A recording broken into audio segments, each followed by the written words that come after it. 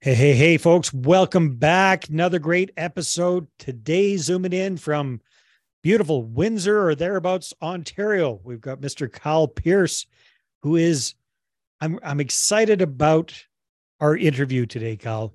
Now, I'm excited about all these interviews, but yours is kind of extra special because you've got such an interesting backstory and you're a very accomplished real estate entrepreneur. And I love your nickname or whatever we call it, your tag name on social media, invested teacher, Yes. because you are a longtime educator in my least favorite subject from high school, which is mathematics. So Awesome. welcome to the show, Kyle. Hey, thanks so much, David. It's awesome to have some time to chat with you and the audience here today. Yeah, it's a different story. Mine. I was one of those kids who seemed to do well in mathematics. So I just sort of kept following down that path, not really knowing why, not really knowing exactly what would come of it. And ended up going down the math teacher route and actually loved it. And I still love it. And I actually still do consulting for K to 12 mathematics. And, so it's a massive passion of mine. But all along this journey, I had been picking up books and I've always been interested in investing and, money and compound interest. My favorite lesson to teach students is all about compound interest. And of course, real estate, a hard asset, something you can go and touch. It's there. It doesn't matter what it's worth. It's like you own it, and it's there, and it's actually necessary for folks to live in. So Yeah. that's sort of the path that I've kind of gone down, and I'm super excited to be here chatting with you here today. Well, likewise. So Kyle, walk us through that first revenue property purchase. Maybe give us an idea of when that was, Mm-hmm. what sparked the difference between learning about it and jumping in and actually doing it. Because it's interesting, Kyle. I come from quite a few school teachers. My mother was a school teacher. She was also a Mm-hmm. real estate investor. However, you guys kind of buck the norm. Most school teachers and educators that I know are not, into real estate investing or much into entrepreneurship. They Mm-hmm. kind of like the good steady job with the good pension and benefits and vacations and stuff. They don't think too much about that other stuff. So Yeah, for sure. For sure. yeah. Well, I'd like to say that, we're in this golden handcuff job, right? Where we're here and, we have a pension, good pay in Ontario here. Education or educators have good pay. My dog is, of course, barking at the door right now. You got So a good mic. I can't yeah. even hear Beautiful, beautiful. I record podcasts all day long, and meanwhile, him. she always leaves me alone. But here we are today on this one. She But likes the sound of the soothing monotone of my voice is just pricked up her ears or something like that. yeah, totally, totally, totally. So hopefully she'll leave us alone here in a second. However, so that golden handcuff job, and again, love it. And I think most educators really are passionate about the work that they're doing. So you can see how people sort of get this mindset of, well, if I'm okay financially, I'm not going to worry about it. I'm just going to do my job, do the best I can, and everything else will fall into place. And in reality, it's true. Like you will be okay. Your pension will be a nice, solid, reliable thing to sort of guide you along.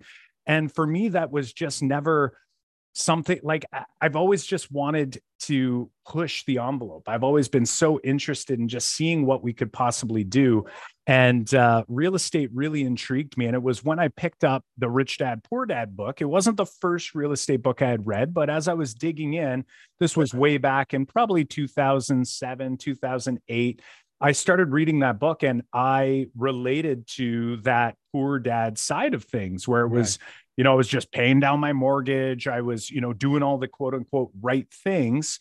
And I was open, like my mind was open to this world of, oh my gosh, there's so much more we could be doing here. And, all of a sudden down the rabbit hole we went. Nice. So when was the first revenue property purchase and what was it? Back in, well, we all know about the financial crisis, 2008. That was around the time when I was sort of digging in here. And I actually didn't realize how serious or how in depth the challenge was in the financial crisis. However, as I was reading and digging in and I started to see the dip in the US market, I was thinking, oh my gosh, this is a great opportunity to dive into. So every single night when I got home from my job and I was done planning for the next day, no kids, this is pre-kids. And I just started searching all over the US and I was thinking, where could I possibly purchase a property? Now, like many people, before they get into real estate investing, they're often, you sort of, irrational thoughts cross your mind. Like, what if I can't rent the property? Right. So my thought was, I want to make sure it's a property I can afford and I could float, assuming no one was living there. And I thought, yeah. And I thought, if this doesn't work out, maybe a second home, could be the backup plan. So that immediately had me looking in places like Florida, and I really dug in the Florida market. So I started every night just researching all these different markets and finally landed on Fort Myers and, couple flights down there to go check out properties. I bought my first property and it was actually, again, super conservative in a gated community, paid, what at the time was much more, probably double the price of other, properties I could have purchased, probably better suited for rentals. But I just wanted to make sure that security was there. I didn't feel confident enough. So that was like $95,000. Which again, back then felt like a lot. Now seems like, oh my gosh, $95,000 for a coach home, newer development, gated community, all of these things. And now I look back, as most real estate investors do, and say, I wish I could have bought 10. However, only stuck with one's better than none. And at least we didn't stop there. We kept going. So then, okay. So you got that first one, pretty conservative, Canadian investing in the States. That's interesting. So what did you start doing after that? And what does your portfolio look like these days, Kyle?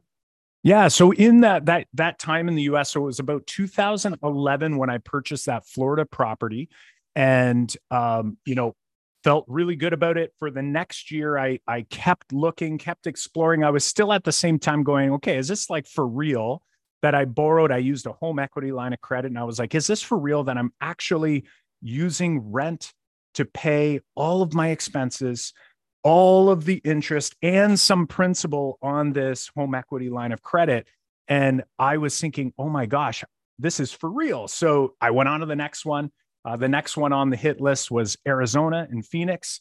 And in 2012, actually, my wife was pregnant with my daughter, my first child. We were traveling. We were in Vegas at the time and, had a notary show up and sign the paperwork, and property number 2 was under our belt. And, so from there, just kept on scaling up and luckily found a local teacher, another educator, Matt Bigley, who was interested in going into multifamily. So again, new experience. We knew multifamily made more sense. It was more units, less overhead cost, all of those things. But we were both a little bit scared to pull the trigger. And ultimately, when we found out, and kind of ran into each other, and, I said, I'm looking at this property over here, on this road, and, it's a 6-unit. He's going, is it this property? Yeah. And he said, okay, let's partner up. So we ended up partnering up, and that was our first sort of combined purchase. And was that in the States or was that in Canada? That actually was local. So after, after that, the Phoenix thing, we started running into a little more trouble with trying to find financing in the US. And at the time, I had no idea what private money was. I had no idea about, fundraising or any of those things. So we started to look a little bit more close to home, and we were working full-time jobs, right? So, it really did make sense at the time for us to start looking in our backyard and thinking, we know the area, we know the great parts of the city and, the county, and, maybe we can start building a portfolio locally. So we really focused in on that area from about 2016 until now. Of course, over the past couple of years, we had a bit of a pause with the COVID chaos. So we sort of, pumped the brakes a little bit, thinking, this is getting a little bit, out A of little too hand hot. and wanted Yeah. to wait and see where the cards fell. And, so we're obviously, happy that that was the case anyway. So what does your portfolio mix look like between single family homes and multifamilies at this point, Kyle, in Canada versus the States? Yeah. So now in the States, we ended up when my wife and I built our home, our forever home, which we're in now, we actually had sold our Florida property. Again, every property you sell, I think every real estate investor says that's the biggest regret they have is selling anything. However, we did do that more from, again, the conservative side, making sure that everything, all the cards were going to fall in the right place. So we still have our Arizona property, but everything else is currently local here in Windsor, Essex County. So now we are primarily multi-families. So we've got a handful of duplexes, about 32 doors total. And then the rest are, 6 units, 9 units, a 10 unit, so like much more, not massive, but, from that 6 unit to 10 unit seems to be kind of our wheelhouse currently. Oftentimes looking for things like not being purpose built can be an advantage because a lot of, bigger funds are coming in and they want, purpose built. They want as many units as possible. For us, that's kind of a nice number. And then also when we go to raise some, joint venture funds or any private capital, that could be a little bit easier on us as well. Definitely. So how did you break into the whole private capital and joint venture side of things, Kyle? It sounds like you and your partner bumped into each other, each put money into the deal and put effort into that. When did that transition into bringing in more passive joint venture type partners? Yeah, it was probably only in the last, we had always heard of this idea, OPM and, private money and joint venture, like they all sound so scary. They sound intimidating, right? And, so like everything, I would go down the rabbit hole, do more learning, more reading. And what really resonated with us first was this idea of a joint venture, and I think the first thought, much like go back all the way to that first property where I'm going, is this for real? I have enough money coming in to not only cover all the expenses, but also, the money I'm borrowing in order to buy this property. The same, I think, goes through your mind when you think about a joint venture and you're going like, why would someone want to give me or us, myself and my partner, money to only get a part of the deal, like a part of the upside, right? Like in your head, it doesn't make sense because you know what you know, and you forget that all They the other don't know people what you know. No, exactly. Not only do they not know what you know, they don't particularly want to either. They don't want to go through the learning curve and everything that you guys have gone through. Absolutely. And I think that's like one of those massive epiphanies that, we had where we went, oh my gosh, like what it means is that we have something to offer them. We have value. They have something to offer us, which is funding. And, and essentially that's it. They're bringing funding and, that's credit, maybe credit. Right. Yeah. So, that's really helpful, but it's like, but we have like all this experience. We have, combined like, tens or 20,000 hours of, combined experience doing this work.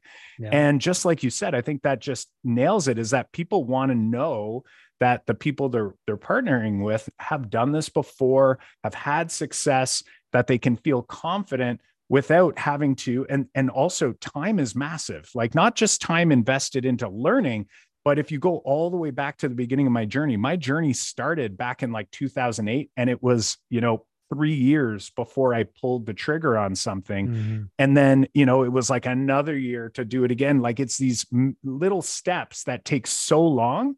Whereas with a joint venture, someone comes in, they go, well, I have the funds. I could wait 5 years to try to do all this work myself and, get into the market, or I can get in now, potentially get an education if I wanted to, right? Yeah, pay to play. Totally lean on the managing partners to learn and to essentially steal these great ideas from. And then you could go off and do the next deal on your own if you feel up for it. But a lot of people, I think they go, this is pretty easy. I like this idea, right? I don't have to I like the passive idea better. Exactly. Totally. So how did those first outside JVs look, Kyle? Who were they? How did you find them? How did you get them enticed into your deal? That sort of Yeah. thing. I'm Yeah. always curious about that. The first JV that I did was, and my partner Matt did, was actually with a colleague of mine who was also my math business partner. So his name's John Orr. He's actually one of our co-hosts on the Invested Teacher podcast. Uh-huh. And he was our first. At the time, he had no idea. He was like, I know I want to do more than what I'm doing. You know, I want to do more than my pension, but I have no idea what to do. And he trusted, you know, and again, that really for us resonated, where it was like, okay, trust is massive. Yeah. You have to build that know, like, and trust, because that is the thing that really drove that, you know, from start to finish, is the fact that if there was a hiccup, if there was confusion, that we could explain it to him and he trusted in the process. So then we went, okay, he trusted the process and he trusted you guys, right? Exactly. That relationship. And that was like where in our heads we were going, okay, that's going to be something that we really need to pay attention to as we're scaling. And we want to find other joint venture partners that actually don't know us, right? It's like, so how are we going to do that? And that's when we started thinking, you know what? The Invested Teacher podcast is going to be such a great fit.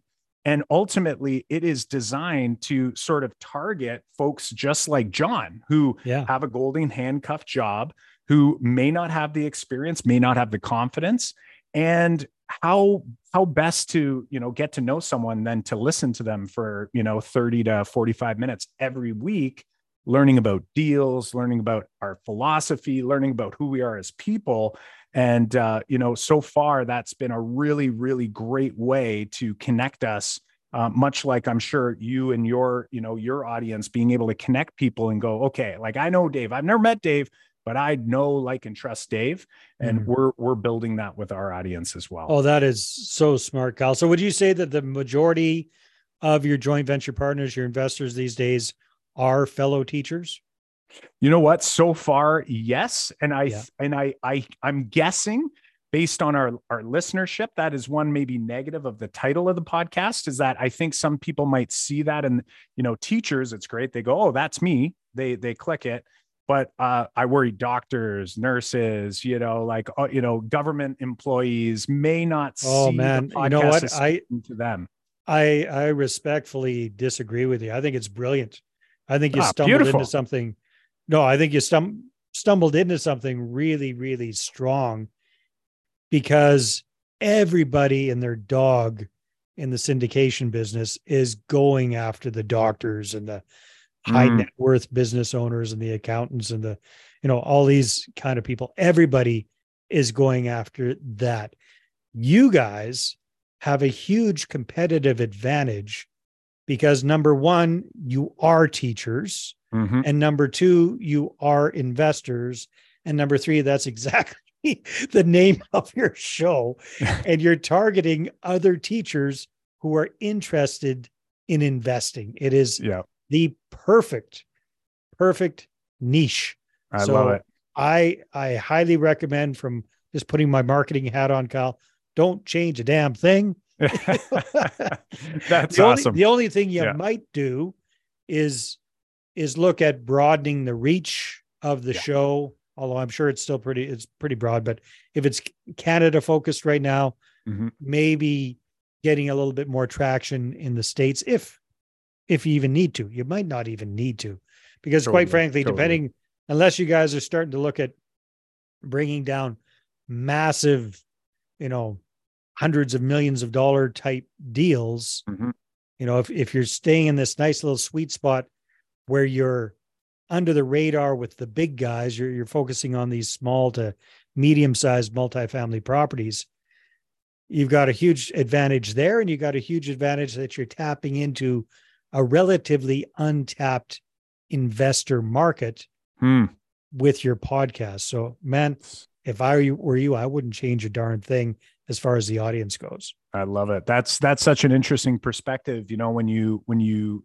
look at it that way. And now that you've, you know, shed that light, you're so right in that regard. Right. And I think it's funny because whenever you start anything in the online world, right, you tend to think big, or like, we can, you know, there's billions of people on this planet, and we can And get we want to to all of talk to them. all of them.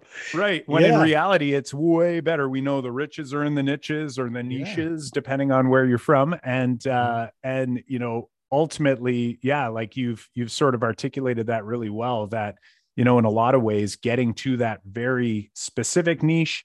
And then over time, you can always expand from there. It's much easier to Yeah. expand from there than And try to quite niche frankly, I down don't think after. you ever need to, Kyle. I mean, Mm. there are so many teachers out there, and even if you had just a tiny fraction of those, because I don't know, when did you guys start your show? Has it been going for a while now? Oh, honestly, just since the beginning of this year. So we had just released, I think, episode 24 this Oh, week. So congratulations. Yeah. yeah. So it's going well. Our math podcast has been around since 2018. So that was sort of our proof of concept, both John and I, in running that show. And that got us thinking, hey, if we want to reach a bigger audience in the investment world, in the Yeah. JV world, then we need to do something. And I think that is the right play anyway, as Oh, you definitely. Well, obviously know. yeah. So that is very, very smart. Yeah. Good on you guys. I would definitely keep it focused on that, because here's the beautiful thing, right? The people listening to that podcast are probably teachers. Mm. So there's an immediate affinity because you guys are or have been teachers, right? So they get it. It's so much easier to get that know, like, and trust factor when you've already Totally. got such a big commonality. So Oh, yeah, totally. no, that is fantastic, Kyle. So what are your goals? What are you guys looking to do over the next year or two? Over the next year or two, we want to continue scaling up, of course. My business partner, Matt, actually went ahead and got his real estate license a couple of years ago and began going down that rabbit hole. So he's been, doing so well in that world. So he's Windsor, Essex. Anyone in Windsor, Essex, reaching out to Matt Bigley. He's your guy. He's teamed up with someone, a really big name around here in the real estate world. So he's been doing that. I'm working on my life insurance license because I'm obsessed with the infinite banking concept. Okay. Being Yeah. a Yeah. numbers guy, I Yeah. love. Are you still teaching, Kyle, or are you guys still I'm teaching? actually on a sabbatical right now, doing Okay. full-time consulting right now, through Cool. our online math consulting business, and working heavily in the invested teacher side of things. So looking into more deals. And, the beautiful part is when you kind of step away from the golden handcuff sort of situation, be it education or, government, medical, wherever you are, the beauty is that you can then hone in on what really matters at the moment. So if there's a great deal going on, I can 100% commit to that. And I could be reaching out to different, potential joint venture partners. And, Matt's on the phone with all the deals in town. And so it's been a really awesome experience. And I'm telling you, as much as I love teaching, I dare I say, I think I love doing this stuff way more. You may dare say that. That is wonderful, Kyle. So any challenges that you guys foresee down the road? Any hiccups coming your way, or anything that you've kind of had to overcome? You know what? Interestingly enough, I would say if you asked me that about a year ago, I bet you I would have had a big list of them. But the one part that has really fallen into place for me, and it's starting to, make more sense. People say things happen for a reason, or everything happens for a reason. And I'm truly seeing that in this particular journey, where when a deal doesn't come through, I used to look at that as a problem, or I used to look at that as a failure. And I'm truly now seeing things, and I'm always trying to look into them to either learn from. It's like, did we drop the ball on that? If a deal doesn't go through, it means that it didn't work for someone, right? And Right. it's really got me thinking, and it makes me think that in the future, there's going to be challenges. There's always going to be these issues, but the beauty is that there's always something to learn from it. And oftentimes what you'll see is that when something falls apart, like months later, you kind of look back on it and you go like, I now see why that happened in order for us to get to here or to do that. So while I see there's challenges there, like one, for example, is, hey, if we do decide to do full-time independent entrepreneurship, now we lose access to, the golden handcuff ability to just get a mortgage anytime you want. Right. Right. So there's some of those challenges, but that's where, again, learning other people's money, private money, joint venture money, that's where those pieces, I think, really do come together. So really has us motivated, even though it's not going to necessarily be easy as we're in this transition phase. I really do think that we're going to learn such valuable lessons over this next, 12 to 18 months that can really completely change the trajectory for the rest of our lives. Well, here's a big hint for you, Kyle. If you guys do walk away from the golden handcuffs, guess what? All of your joint venture partners and investors still have them. Yeah. And they still qualify. So you can borrow that in addition to the funds. You can borrow that ability to qualify in their credit as well as their money. So exactly, I wouldn't worry about it at all. I love it. Awesome, Kyle. So if people want to connect with you, what should they do? You know what? I think heading over to investedteacher.com is a great spot to start. Lots of resources there. We've got an amazing book list, blueprint, all kinds of wonderful things they can do. And of course, if they're listening to a podcast right now, so whatever platform they're on, type in Invested Teacher and hit follow or subscribe. And hopefully we'll get a couple new years here. That sounds good. Well, thanks so much, my friend. Sounds like you're up to great things. Thanks so much. I appreciate all the work you do, my friend. All right, everybody, take care. Talk to you on the next episode. Bye now.